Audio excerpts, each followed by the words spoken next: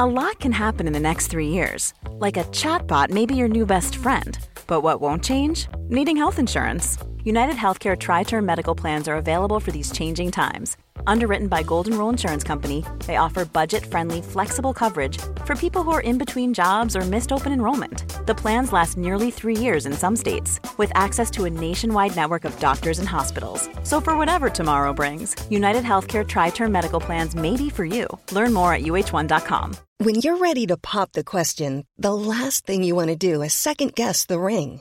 At BlueNile.com, you can design a one-of-a-kind ring with the ease and convenience of shopping online. Choose your diamond and setting. When you find the one, you'll get it delivered right to your door. Go to BlueNile.com and use promo code LISTEN to get $50 off your purchase of $500 or more. That's code LISTEN at BlueNile.com for $50 off your purchase.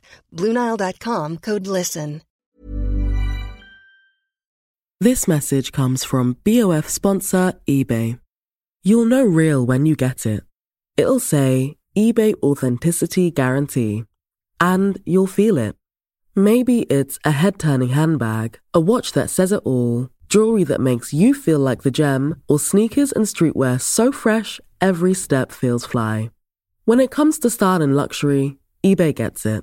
They're making sure the things you love are checked by experts. And not just any experts, specialized experts. Real people who love this stuff, with real, hands-on authentication experience. So when you see that shiny blue checkmark that says Authenticity Guarantee, shop with confidence. Every inch, stitch, sole, and logo is verified authentic through a detailed inspection. That's how you know that eBay's got your back. Because when you finally step into those sneakers, put on that watch, get your real gold glow up, swing that handbag over your shoulder, or step out in that streetwear, you'll realize that feeling is unlike any other. With eBay Authenticity Guarantee, you can trust that feeling of real is always in reach.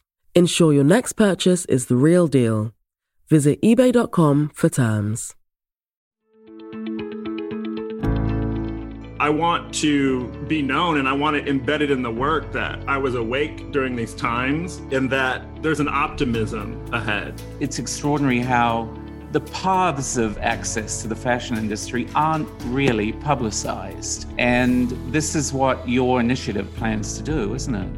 I took the position that I am with a conviction to change the industry, not necessarily take on the task of changing it as a singular entity, but leading by example, existing by example.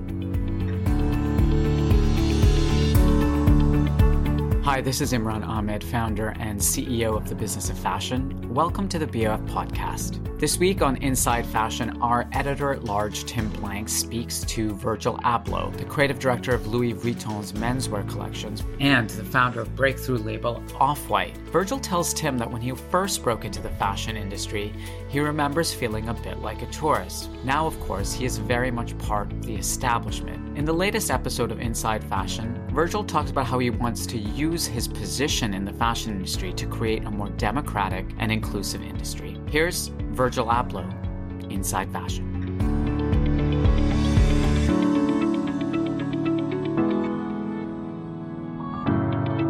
Virgil, it's good to see you in snow-choked Chicago. Likewise, Tim. Good to see you as well.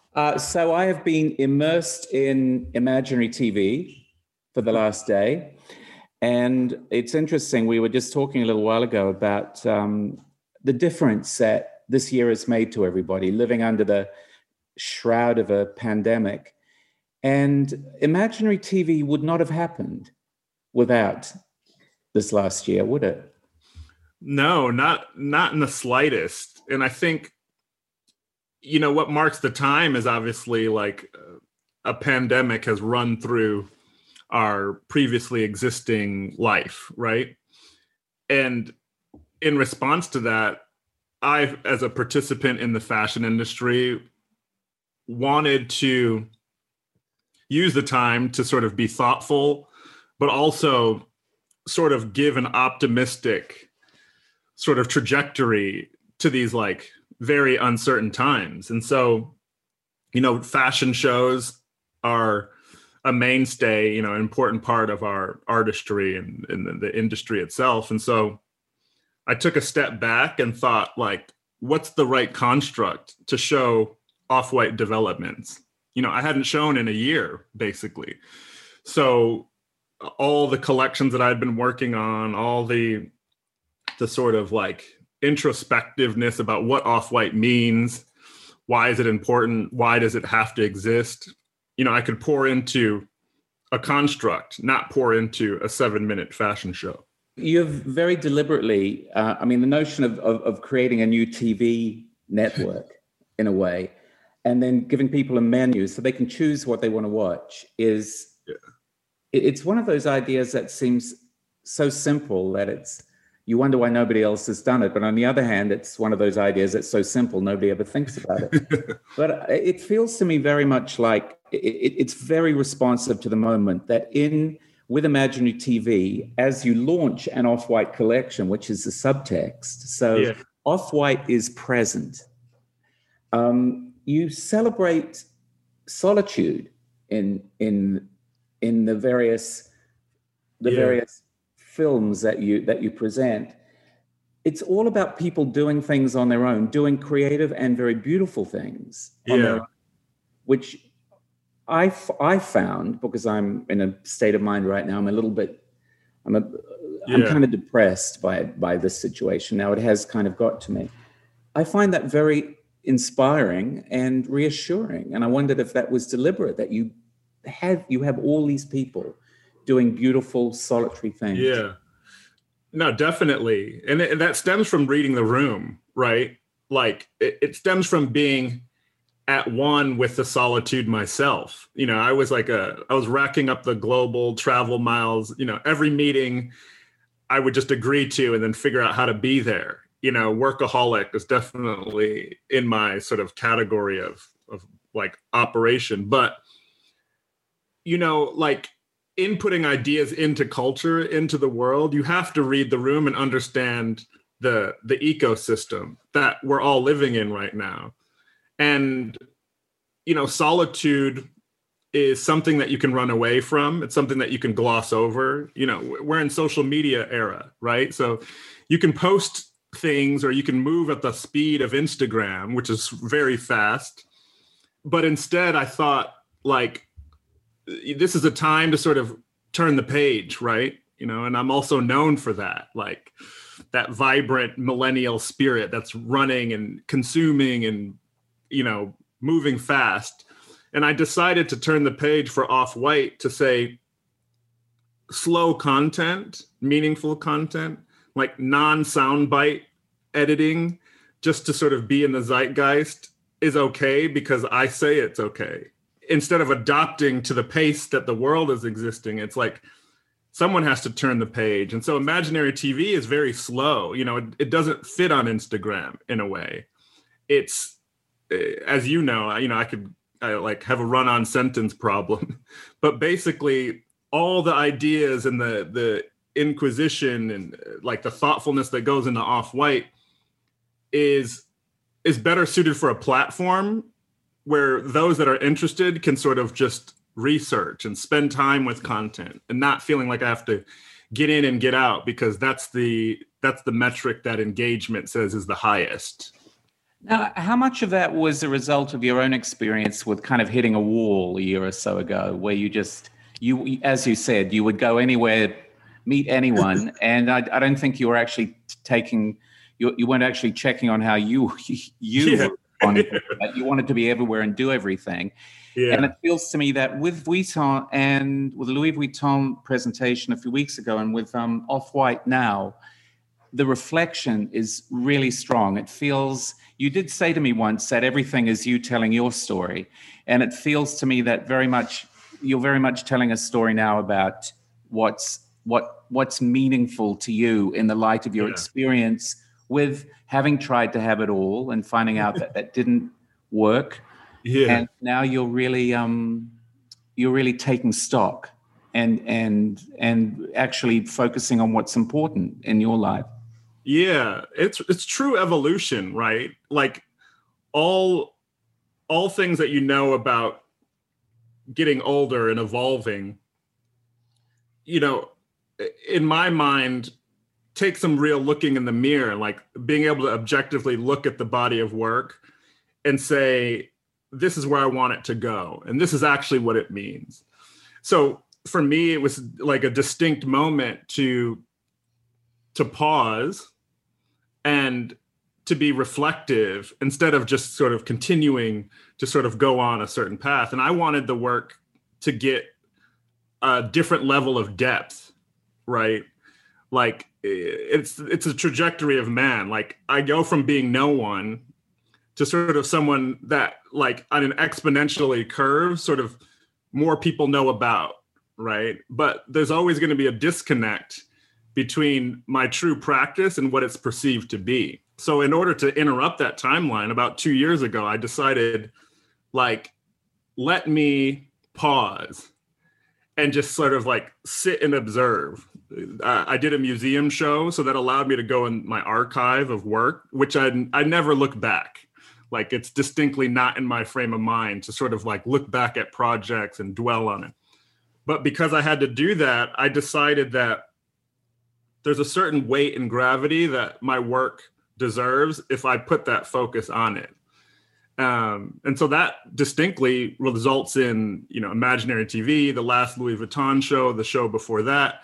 Those are sort of like me writing in my personal journal, but not in page form, but in my work. They feel, both projects feel very much to me like platforms that you've spoken about wanting to bring people up with you, like to use your success, your profile to elevate others. And both these projects feel very much like that. You have surrounded yourself with people that you are bringing up with you. I guess it feels like there's more of a political sensibility maybe than there was before, but also just generally a greater sense of responsibility, which actually has changed the work quite a lot.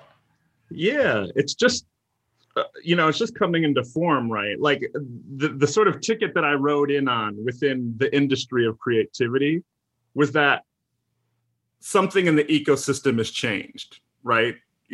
10 years ago when I was going to fashion shows or being in Paris or Milan, there was this sort of rumbling of like a need for something new, but we didn't know exactly what it was going to be. And I was like content with being on the sidelines and just sort of being in the sort of conversation. And then there was a moment where I was like, I got it. Like the archetype of designer is changing with the times, right? There's enough of the ecosystem, whether it's media, whether it's the internet, whether it's millennial spirit, Y2K, this whole societal shift is happening. That means that the archetype of designer with a capital D, artist with a capital A, architect with a capital A is changing. And it takes somebody to sort of shift that. Like the archetypes before that were super important to me still are, like Yves Saint Laurent, Pierre Cardin, like Karl Lagerfeld, like that era where it's like there's couture, there's ready to wear, or Marcel Duchamp that says, hey, contemporary art is now this, given my findings and what I'm proving as a new basis for contemporary art, et cetera. So I sort of took the calling onto myself and started my body of work from Off-White first show, Pyrex Vision, my brand before Off-White. Like those are all sort of trial and error, to see where the boundaries lie in this cultural shift. And then like that work surmounts to the work at LV, the work within Off-White, to sort of put something on the table as my findings. So it's I mentioned that you launched your time at LV with a baby. Yeah, and we talked about how the baby was going to grow. Yeah, and it's growing very slowly. You said the baby's at 5 years. Yeah. The boy is 5 years old or something. Yeah, we're at adolescent stage. So, what has just been happening to the world with the pandemic has kind of focus, that innocent vision, that sense of possibility? It feels to me like you are now, the people you're bringing in to work with you, there's a sort of, not a naivety, but there's a sense of mission that's completely unleashed, that maybe you didn't even have before. That's what I think is interesting, that there's a sense of purpose there now, which maybe didn't exist before. Yeah, my voice has gotten sharper. Like those who know me and my close circle of confidants and friends, like, I'm super driven, but I have an opinion. I have a conviction, but it's the ecosystem that sort of forces it like out of me. And we can't have this conversation in 2021 without talking about the year that's 2020. Like this recorded Zoom will, it'll exist as like, hey, what were people thinking at the time after, we've seen another civil rights movement. We've seen a pandemic. We've seen economic crisis. We've seen tumultuous, to say the least, political happenings. Like my responsibility in my canon is to reflect the times, but also put a trajectory on optimism. That's what I task myself with as a creator, as an artist. Like, so as I'm digesting the news of seeing George Floyd murdered in the street, or as I'm digesting seeing the Capitol building stormed through, as I'm looking at positive things as well, as I'm seeing humanity rear through. I work with a girl in Chicago named Inglewood Barbie, who's like an unorthodox approach to sort of helping those in need. And when I put my Louis Vuitton hat on, and when I put my Off-White hat on and speaking for a generation, I want to be known and I want it embedded in the work that I was awake during these times and that there's an optimism ahead. And I think, the biggest task that we saw our fashion industry being called for was, what does diversity look like? What does that mean? What is it? How does it exist and how can it be expressed? Me being, one of a minority, I take that to task within the industry. And I, frankly, my creativity is my voice. It's much better than me reading a statement or anything. So that's how it forms in my brain. And would you say that's been a sort of recent evolution for you, a sort of personal evolution, given what happened last year with Black Lives Matter, with everything that happened, with the election, we last spoke, actually, we were speaking while Joe Biden was being inaugurated last time. And now today, half the GOP gave Marjorie Greene a standing ovation. And so the trajectories are just, that's a roller coaster and it's moving incredibly quickly. So every day optimism is being challenged. Yeah. And how do you respond to that?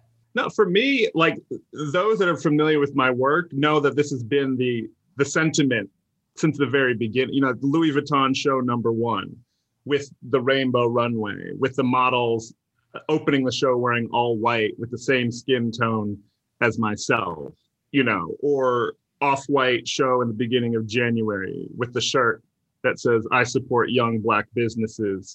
That was a year ago now. It's at the core of my work, but the volume can get louder and more experienced. Like to do the show that I've done recently with Louis Vuitton or Imaginary TV, I have to be 40 years old and lived life, and seen things. And that's something that's sort of just me talking to myself. I'm a part of this like youthful, forever young crew, right? Like freezing my age and trying to be a 17-year-old for forever. And I think what you're seeing is a designer or a person literally evolve within your midst, right? Like, and it takes stumbling, it takes succeeding, it takes being misunderstood in order to see a designer or an artist literally take shape in real time. And I think, to me, it's turning a page. That's how it feels within myself. It's like, is this what you mean? Is this when you talk about the tourist versus purist thing, which is basically your way of talking about outsider versus insider? You were an outsider. You were the kid who was obsessed with fashion, who was trying to get into fashion shows. Yeah, and now I was at the Comme des Garçons. I swear to it, you must have been there. There was the Comme des Garçons show that me, myself, and all my friends, we were sort of dressed up. There was no other photographers besides Tommy Tan. We showed up to go to Comme des Garçons, and everyone was just puzzled. They're like, why are you here? And we were like, hey, this is Fashion Week, we heard. We want to see what's going on before it's in stores. And that literally was like tourist versus purist. We were outside as tourists. The industry were purists. And I remember my friend Benji B, who we both know, says the day as we were setting up the Louis Vuitton runway show, doing the walkthrough, he was like, nudged me on the side. And he's like, you realize you're now the establishment. Mm-hmm. that now you were the purist. Now you're the purist. That you were commentating on. So I think now I've had time to settle. I'm coming to grips with that, but then trying to be responsible to keep that door open for a younger generation next to me, rather than act like I'm the purist and the door is closed and you have to do a leap to get in. Do you see that changing with all the pressure on the fashion industry to acknowledge that it hasn't been a diverse industry, hasn't been an inclusive industry? Have you seen it change recently? Over the last year or so, especially with BLM? I mean, but also with things like Me Too, just a general sort of an elevation of consciousness. You have an initiative now, the Postmodern Initiative, which is very deliberately designed to create access for young POC people who want to get into the industry, access, information. And it's extraordinary how the paths of access to the fashion industry aren't really publicized. And this is what your initiative plans to do, isn't it? I took the position that I am with a conviction to change the industry, or not necessarily take on the task of changing it as a singular entity, but leading by example, existing by example. Like, if we want the industry to change, how does that change look? And my natural pace is rapid.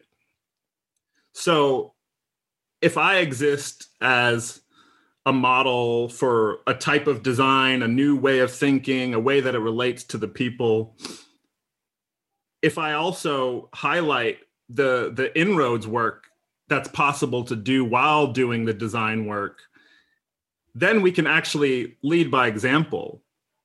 I work for admittedly one of like some great entities within designs, whether that's Off-White or LV, and they support me. So in turn, they support my initiatives. So Postmodern Scholarship was launched with $1 million towards POC Black students. And the brands that I work with supported me to make that possible. So that's a part of our sustained message. And I ultimately believe that if we want the industry to be as authentic and open the doors and be a better industry, it requires taking it to task and implementing it. And so I'm not a person that can just sort of say one thing and not practice it. Like, I can sleep at night knowing that we're doing the work above and below the ground to sort of make sure there's more of me, frankly. And I think that's when I talked about the archetype of designer shifting. Before I started, the knowledge that I had was sort of like, it's a singular entity, like a designer with a capital D, artist with a capital H, sort of channels things that normal people don't see, and they exist. And me and the generation that I know is like the next version of me, like literally works on my team today. Didn't go to fashion school either, highly ambitious, super creative. And I know maybe 50 of them. right? They will take my position. They will be the head of Louis Vuitton next. They will start another version of Off-White or a media company or whatever. And I'm betting on the fact that if I usher them in, mentor them, that we'll have a better ecosystem over 2 generations than if I sort of followed the footsteps of the archetype before and was like, I'm special. I don't believe that. I know my community is special. And that's what I'm an advocate for. And I know that LV is a special company for believing in me 3 years before now and giving me the opportunity to paint these pictures, and so that's so on and so forth. So when you talk to LV executives, do you get a sense that they're getting what it is that you want to do, that they see that a change has to come? I mean, and they see that you're offering avenues for that change to happen? I mean, obviously one of the pitfalls is tokenism. And, one person does it. So that's okay. One person is doing it, but you need a lot of people to be doing it. I mean, what's happening in London with, I especially think with young female POC designers, is a total wave, a new wave. Yeah. It's so strong, so creative, so inspiring. But I wonder if you're seeing that in other places. I know it seems with Imaginary TV and also with the film you made for Vuitton that you are bringing in a global perspective, which feels really, really valuable and relevant. It's super important. It's what I believe. It's what I exist for. It's what I built my career for. People like Michael Burke at LV, mentored me 10 years before now when I was at Fendi in Rome. He was an advocate for me and knowing sort of where I could go as I evolved in my career. And I'm a definite sort of, advocate for the way that LV has supported me as a creative. I think it's important to look at the scope. That creativity is fostered. They look for artists to be artists, whether it's the LV Foundation or how they've sort of built the entity as we know it. And so I'm able to be an artist. I'm able to sort of articulate my ideas and see them through. It's like, and speaking to the, of course, there's realms of what's the topic of today, but I always bring up the fact that, I started at LV, the process started in 2017, long before 2020. I remember the day I was announced, there was a sort of resonance, like a little bit of a gasp globally, because maybe I didn't fit the prototype. I didn't look like the prototype. And that was a company, I'm really grateful for that opportunity, despite all the things that didn't seem like status quo of the time. They gave me that opportunity. And now we're already 3 years up and running before we deliver a show like my first show or the 6th show. So I think that the future is going to be made by bold decision making. That's what Michael Burke is able to afford it to me. When I look at what's happening in London, between Grace Wales Bonner, Martine Rowe, those are 2 of my favorite. I think that they are channeling exactly what the fashion industry needs, is a diverse perspective, great design. The DNA of their output runs through their blood and runs through their ancestry. In my dream, that their success continues on to where they lead houses. I think that they are a new voice that the industry is calling for, the industry would benefit from. And, that's why I foster a community. I'm in close relationships with them, other young designers from all over the globe, because I truly believe that the best that the fashion industry will look in this next generation will be the communities of designers that we'd seen in the past. But I think that they might look different and they might operate in a different way. I'm curious about where you see fashion fitting into this recontextualization in a way, Because what you've done, especially with the last two presentations, is fashion is part of the spectrum. You've very deliberately included, filmmaking, choreography, art, and fashion is obviously significant because that's giving you the access. But at the same time, you seem to be redefining it in a way with all these other creative métiers. Well, I told you before this interview started that I was going to equally ask you as many questions because as you're going to ask me, because this is where I love history, distinctly for the sort of evolution part of the conversation. And this is just a hypothesis, right? That maybe every 10 years, the industry of fashion needs like a radical recontextualization.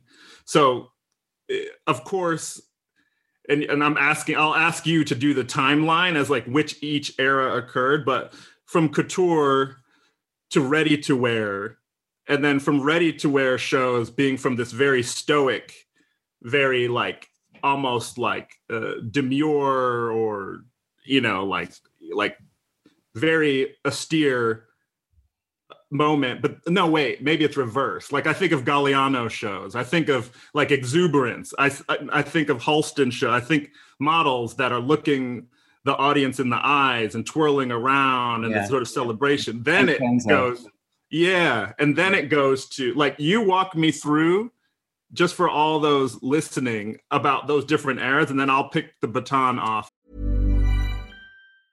Ryan Reynolds here from Mint Mobile. With the price of just about everything going up during inflation, we thought we'd bring our prices down. So to help us, we brought in a reverse auctioneer, which is apparently a thing. Mint Mobile Unlimited Premium Wireless. How to get 30, 30, bit to get 30, bit to get 20, 20, 20, bit to get 20, 20, bit to get 15, 15, 15, 15, just $15 a month? Sold! Give it a try at mintmobile.com/switch. $45 up front for 3 months plus taxes and fees. Promo rate for new customers for limited time. Unlimited more than 40 gigabytes per month. Slows full terms at mintmobile.com. A lot can happen in 3 years, like a chatbot may be your new best friend. But what won't change? Needing health insurance. United Healthcare Tri-Term Medical Plans, underwritten by Golden Rule Insurance Company, offer flexible, budget-friendly coverage that lasts nearly 3 years in some states. Learn more at uh1.com. This message comes from BOF sponsor eBay.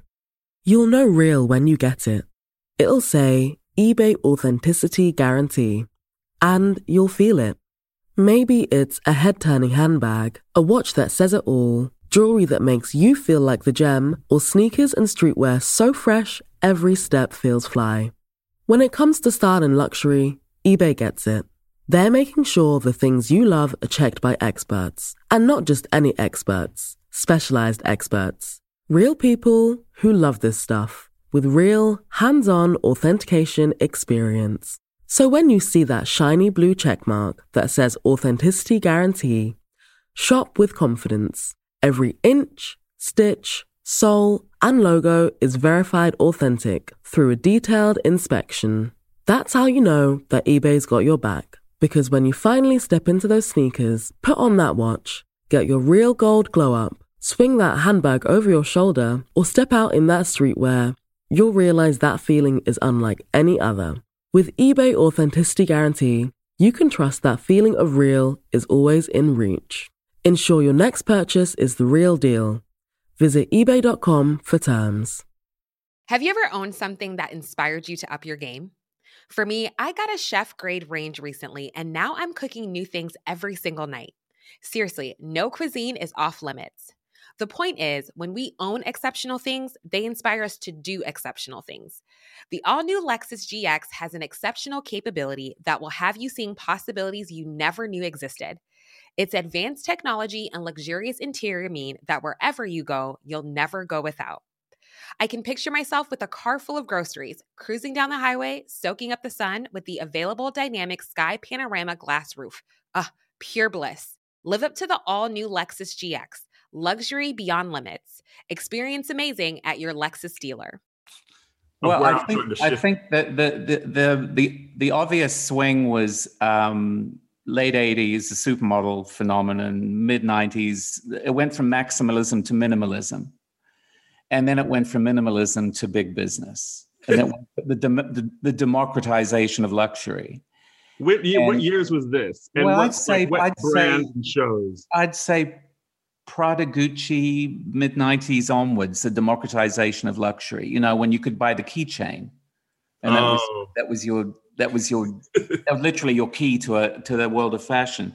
Minimalism would have been early 90s. Maximalism would have been 80s. But I think what happened was, as the world found out about fashion through the 90s and then into the noughties, it started to become part of something else. It started to become a mass entertainment.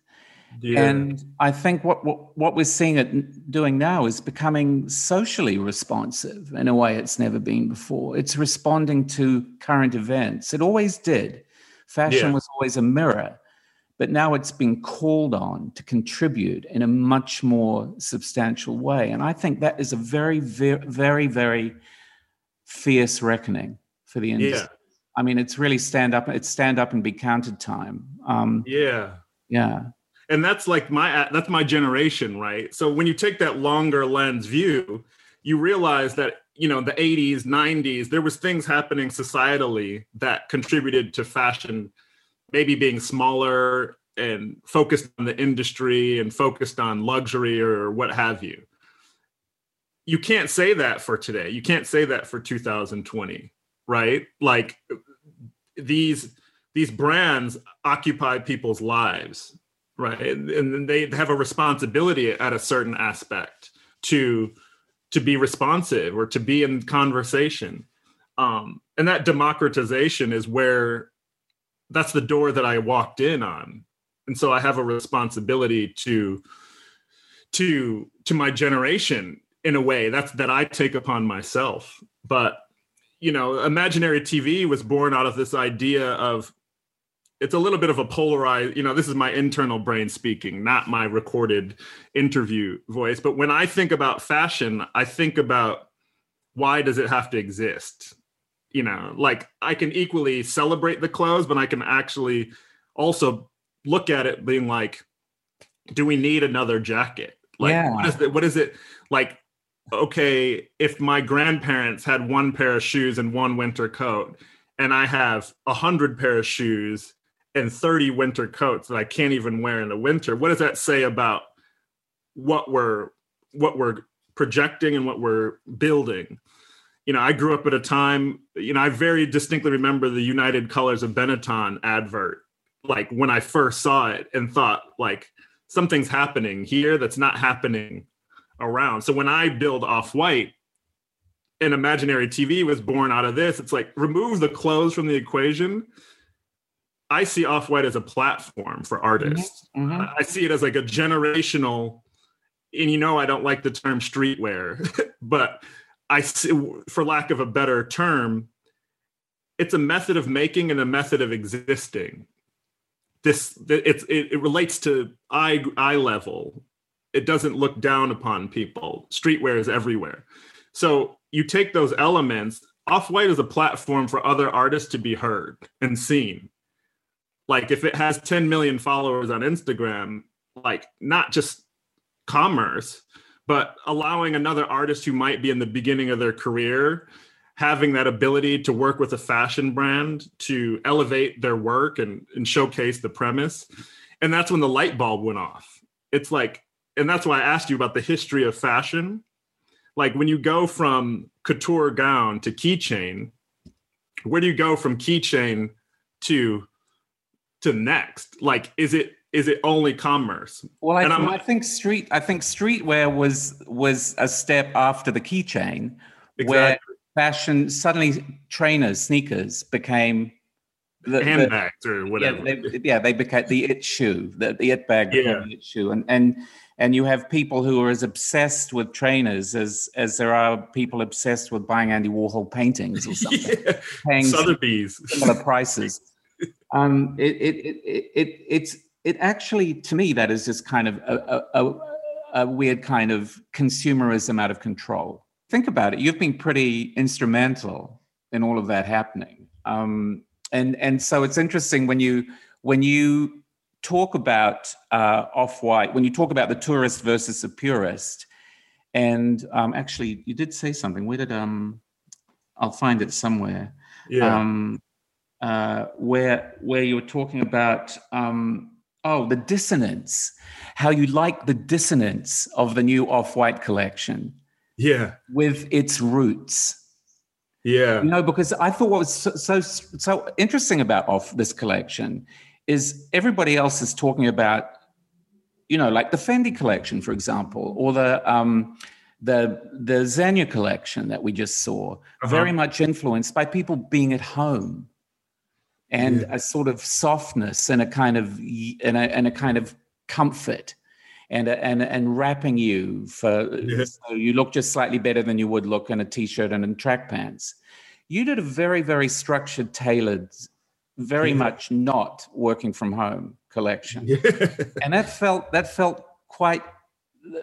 really interesting to me, because Off-White felt more about the context. It felt more about the imaginary TV, more about the dancers, the artists, the filmmakers, the theater people, all the events you staged around the collection, incorporating maybe a glove or a shoe or whatever.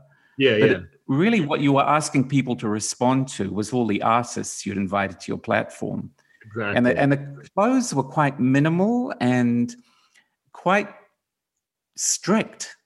Yeah. And I thought that was kind of an interesting, especially after Vuitton, which wasn't that. Yeah. I thought that was quite an interesting statement.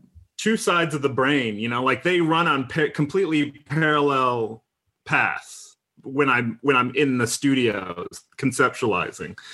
And that, like the name Off-White comes from that, right? It's not black or white.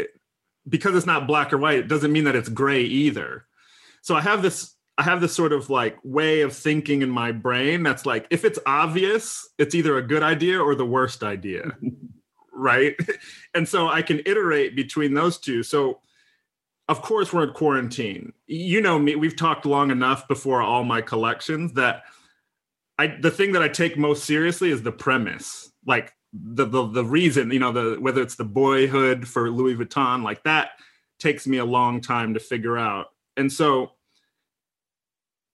I can't build collections just based on obvious non-important, not that they're not important, but like the fact that we're at home means that that the collection should be like loungewear. Like that's not enough for me. There's not like, I'm more concerned with 2020, the uprising due to inequality. So that collection for Off-White, it's titled Adam is Eve, and really is like a sort of like the first Off-White collection that I've created that's not menswear and women's wear. It's completely one collection, styled by Eve, who I've been working with a lot. And so it was like, it has legs that are sort of implanted into what's happening culturally, and then the decisions based from there. And that's what makes it fulfilling as an output for me, that it's like removing the commerce part, or removing the media draw, or the hype around it. Like I'm speaking about like how our generation needs to respect the idea of gender, but I'm embedding it in the DNA of the collection. It doesn't have to sort of express it in a way that it's screaming from the mountaintops. It's like, it's literally what the collection is. I thought, I think Vogue, when they reviewed the Off-White show, they talked about Vuitton being about race and Off-White being about gender. Would you agree with that? Yeah, my show notes get long, as you've seen. They get sort of tangled. Like, to summarize anything that I'm thinking into just like a bite, you lose a lot of the nuance. But those are different, different sort of ingredients to you could say that. Yeah, like in general, those are a part of the logic system that I created. That's what Adam is Eve. And then the Louis Vuitton was like, as we talked about, it's like a diversity versus monochromatic. Both those issues are entirely dominant. Race, I think, probably more than gender, because it is so much more of an issue to deal with in the moment, especially with what is happening in America. I've always thought of you as being a little wary of throwing your hat in the ring so definitively. Yeah. But I wondered if that was something to do with turning 40, having this experience with your health, where you were exhausted from everything you were doing.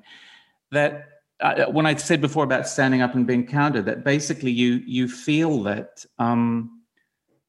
you feel your role is now to offer this leadership by example. That you're more resolute in a way. You're braver. Yeah, on my own term.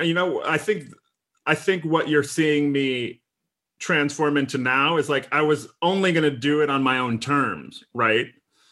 The weariness, you've called it out distinctly to a T.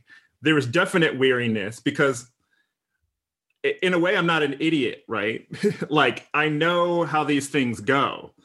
As your personal profile raises, like all of a sudden people think that because you have 5 million followers on Instagram, you should be the leading expert on racial inequality. And I want to give you a microphone and put that microphone in your face and say the right thing to a whole delegation of people that don't agree, and don't say one word wrong. If you say one word wrong, you're canceled, you're out.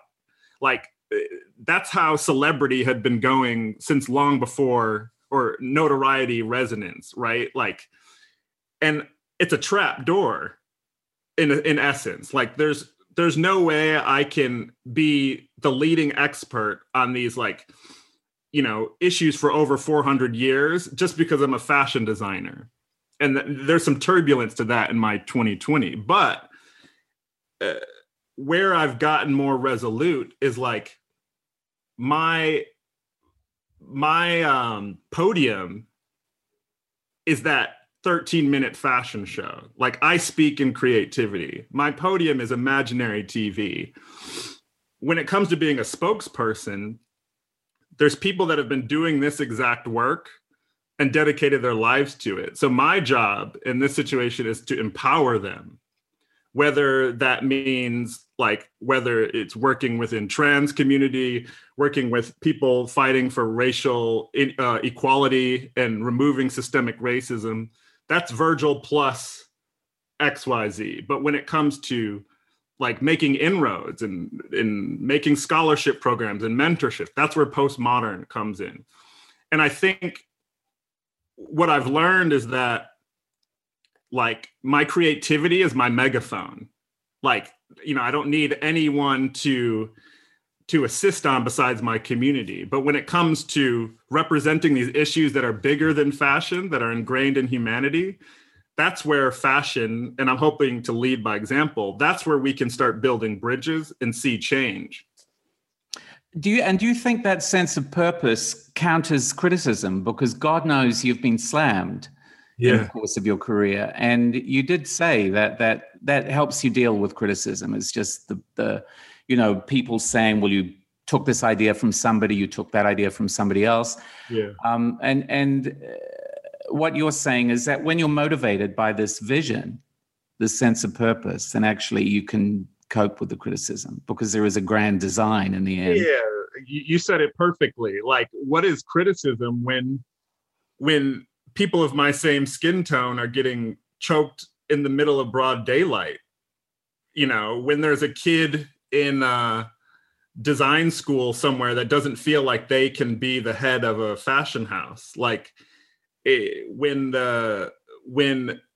people need assistance for mentorship to figure out how to make their brand profitable, I think that's the biggest thing to understand about me. Criticism comes with clouds and rain, that's a fact of life. That's two too short-minded. I'm not definitely in like a popularity contest or something like that.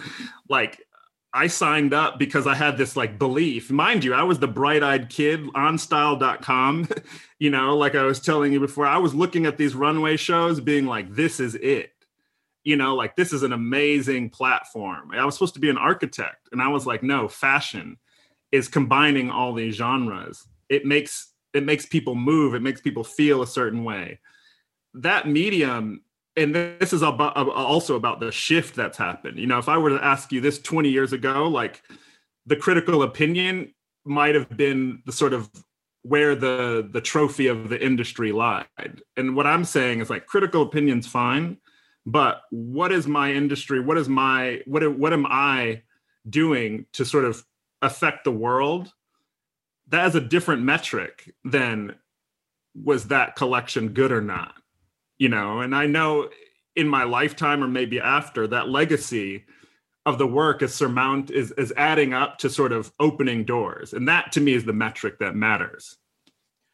But do you feel ultimately that means you kind of transcend fashion? That especially looking at imaginary TV and imagining where you could actually take that idea, because it's already the breadth of it is already pretty extraordinary in a very, very short space of time.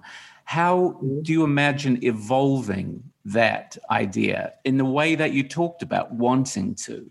What could it become? Yeah. Well, that's why I like if you pair, mind you, this is the most ironic thing to me is to be talking about. Because like it wasn't until 3 days before the Louis Vuitton show that I had to, you called, Sarah Moore called, and I had one other, I hadn't put words to it. I literally was like sitting in this room, sitting in the studios, like just basically deep cross section of my brain making stuff. And then I was like, I have to put words and describe it.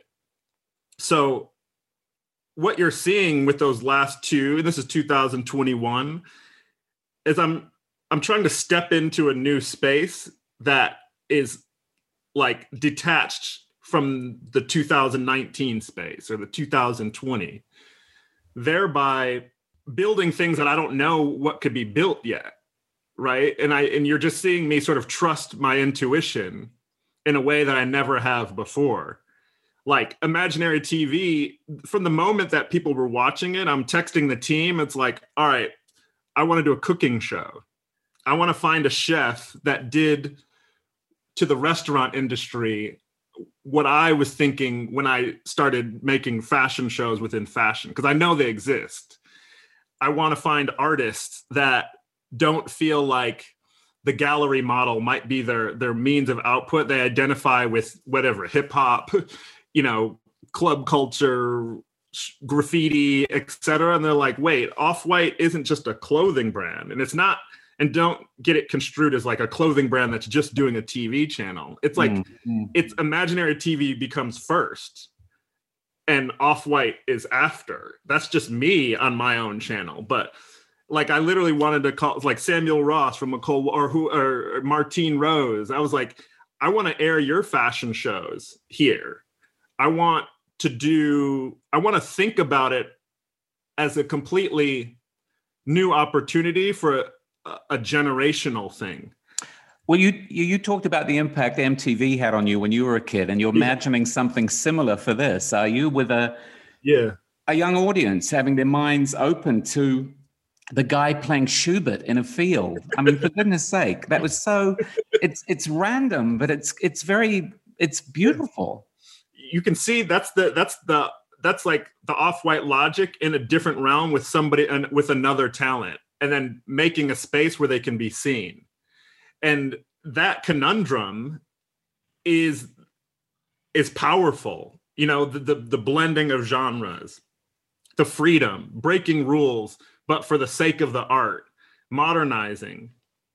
I think that's what imaginary TV is. And so the clothes are one thing. Imaginary TV is a way to think about where those clothes exist and why they're even important. When I was looking at it, because there's something eerie about it as well, when it's sitting on the screen of your laptop, and you're clicking between all those things and all those people doing things. There's something kind of ghostly, I found. Voyeuristic. And then, well, I guess it's voyeuristic, but it's kind of, I suppose it is voyeuristic, but it's more, it feels nicer than voyeurism. But it just made me think that you're almost like a medium. And this is almost like a seance. And you're hosting this seance with all these spirits coming into people's worlds. And that seemed to me a role that you've created for yourself, both with the Vuitton on film, which had a very, very spiritual component, I thought, and with this, that you have set yourself up as a medium and you are going to introduce a huge, innocent audience to a lot of new things, and fashion is one of those things, but there's all those other things too. Yeah. I loved the electronic DJ. I loved looking at these people doing what they do. Well, yeah, you know me, like you've been with me on nights in Milan, just DJing a party that we threw together. Yes. Like, you know, like that's the real me. Like the and it's community. Yeah.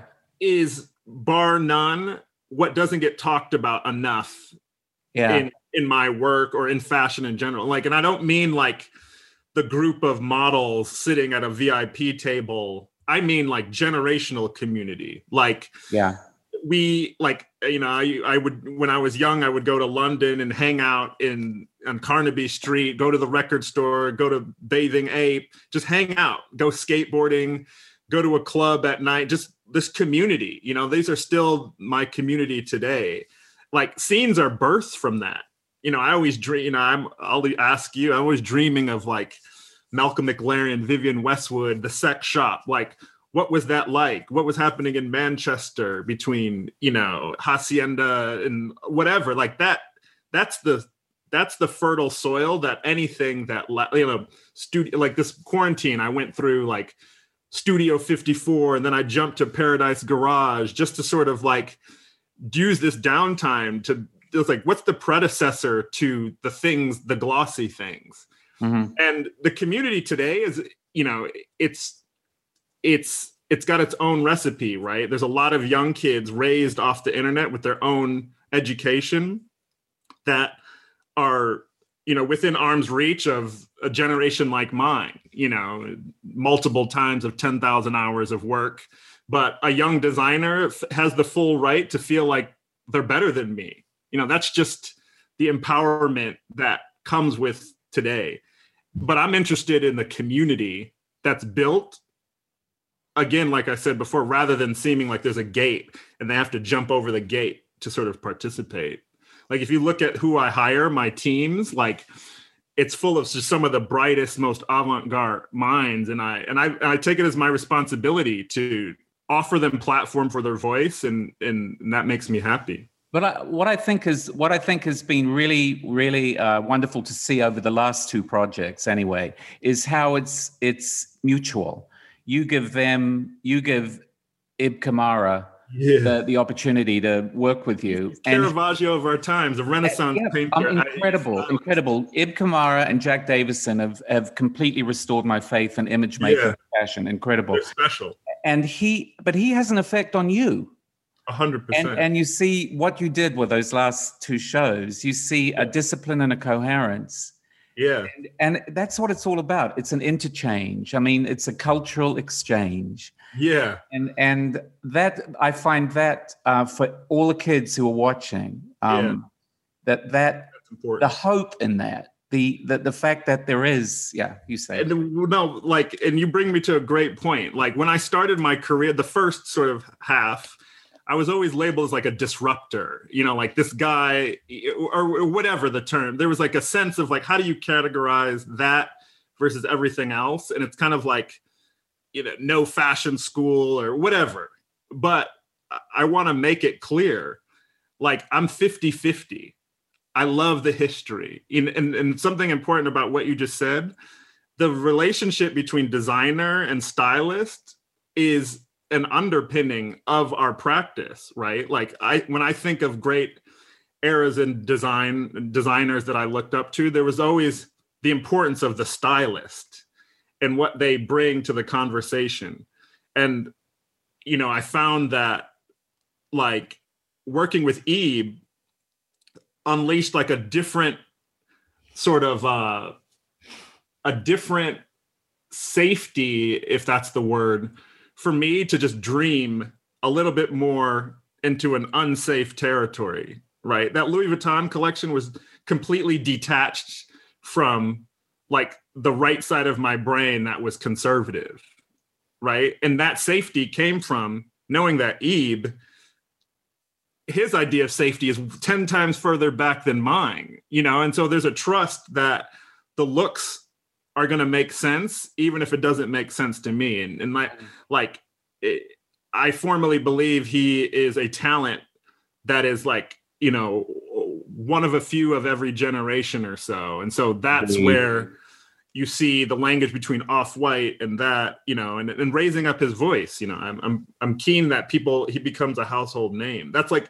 I take that on as like, as much as my own success is like, there's some great kids that have been working and might not, obviously he's known, but there's other ones in different corners that I build my community around. Well, we have about a minute left. I'm really looking forward to seeing who else you introduce me to, because I worked my way through the programming for Imaginary TV, and I really enjoyed and felt enlightened, which you don't always say when you leave especially in this virtual era of fashion presentations. I'm curious, though, at this point in your evolution, does anything intimidate you or frighten you in any way?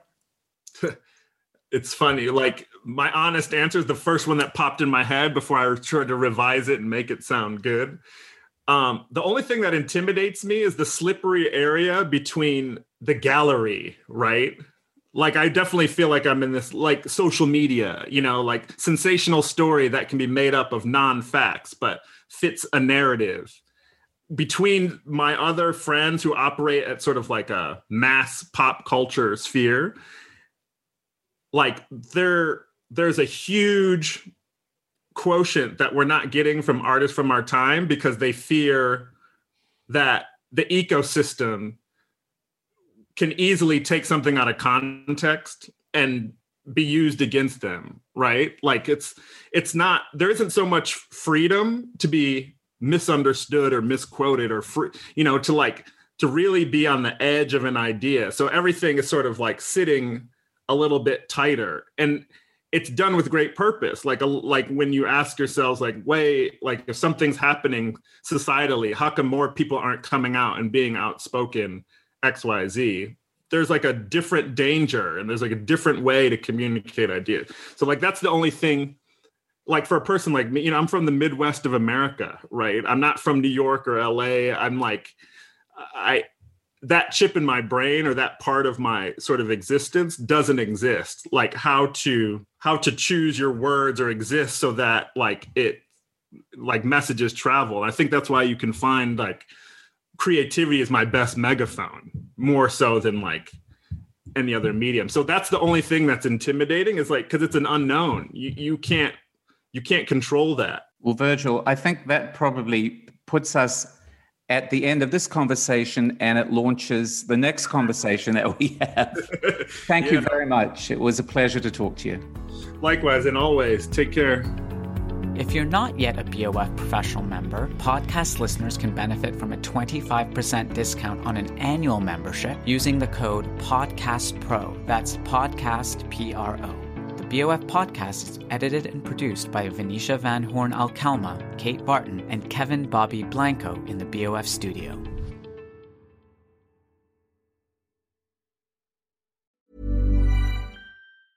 Mom deserves the best, and there's no better place to shop for Mother's Day than Whole Foods Market. They're your destination for unbeatable savings, from premium gifts to show-stopping flowers and irresistible desserts. Start by saving 33% with Prime on all body care and candles. Then get a 15-stem bunch of tulips for just $9.99 each with Prime. Round out Mom's menu with festive rosé, irresistible berry chantilly cake, and more special treats. Come celebrate Mother's Day at Whole Foods Market. Even when we're on a budget, we still deserve nice things. Quince is a place to scoop up stunning high-end goods for 50 to 80% less than similar brands. They have buttery soft cashmere sweaters starting at $50, luxurious Italian leather bags, and so much more. Plus, Quince only works with factories that use safe, ethical, and responsible manufacturing. Get the high-end goods you'll love without the high price tag with Quince. Go to quince.com/style for free shipping and 365-day returns.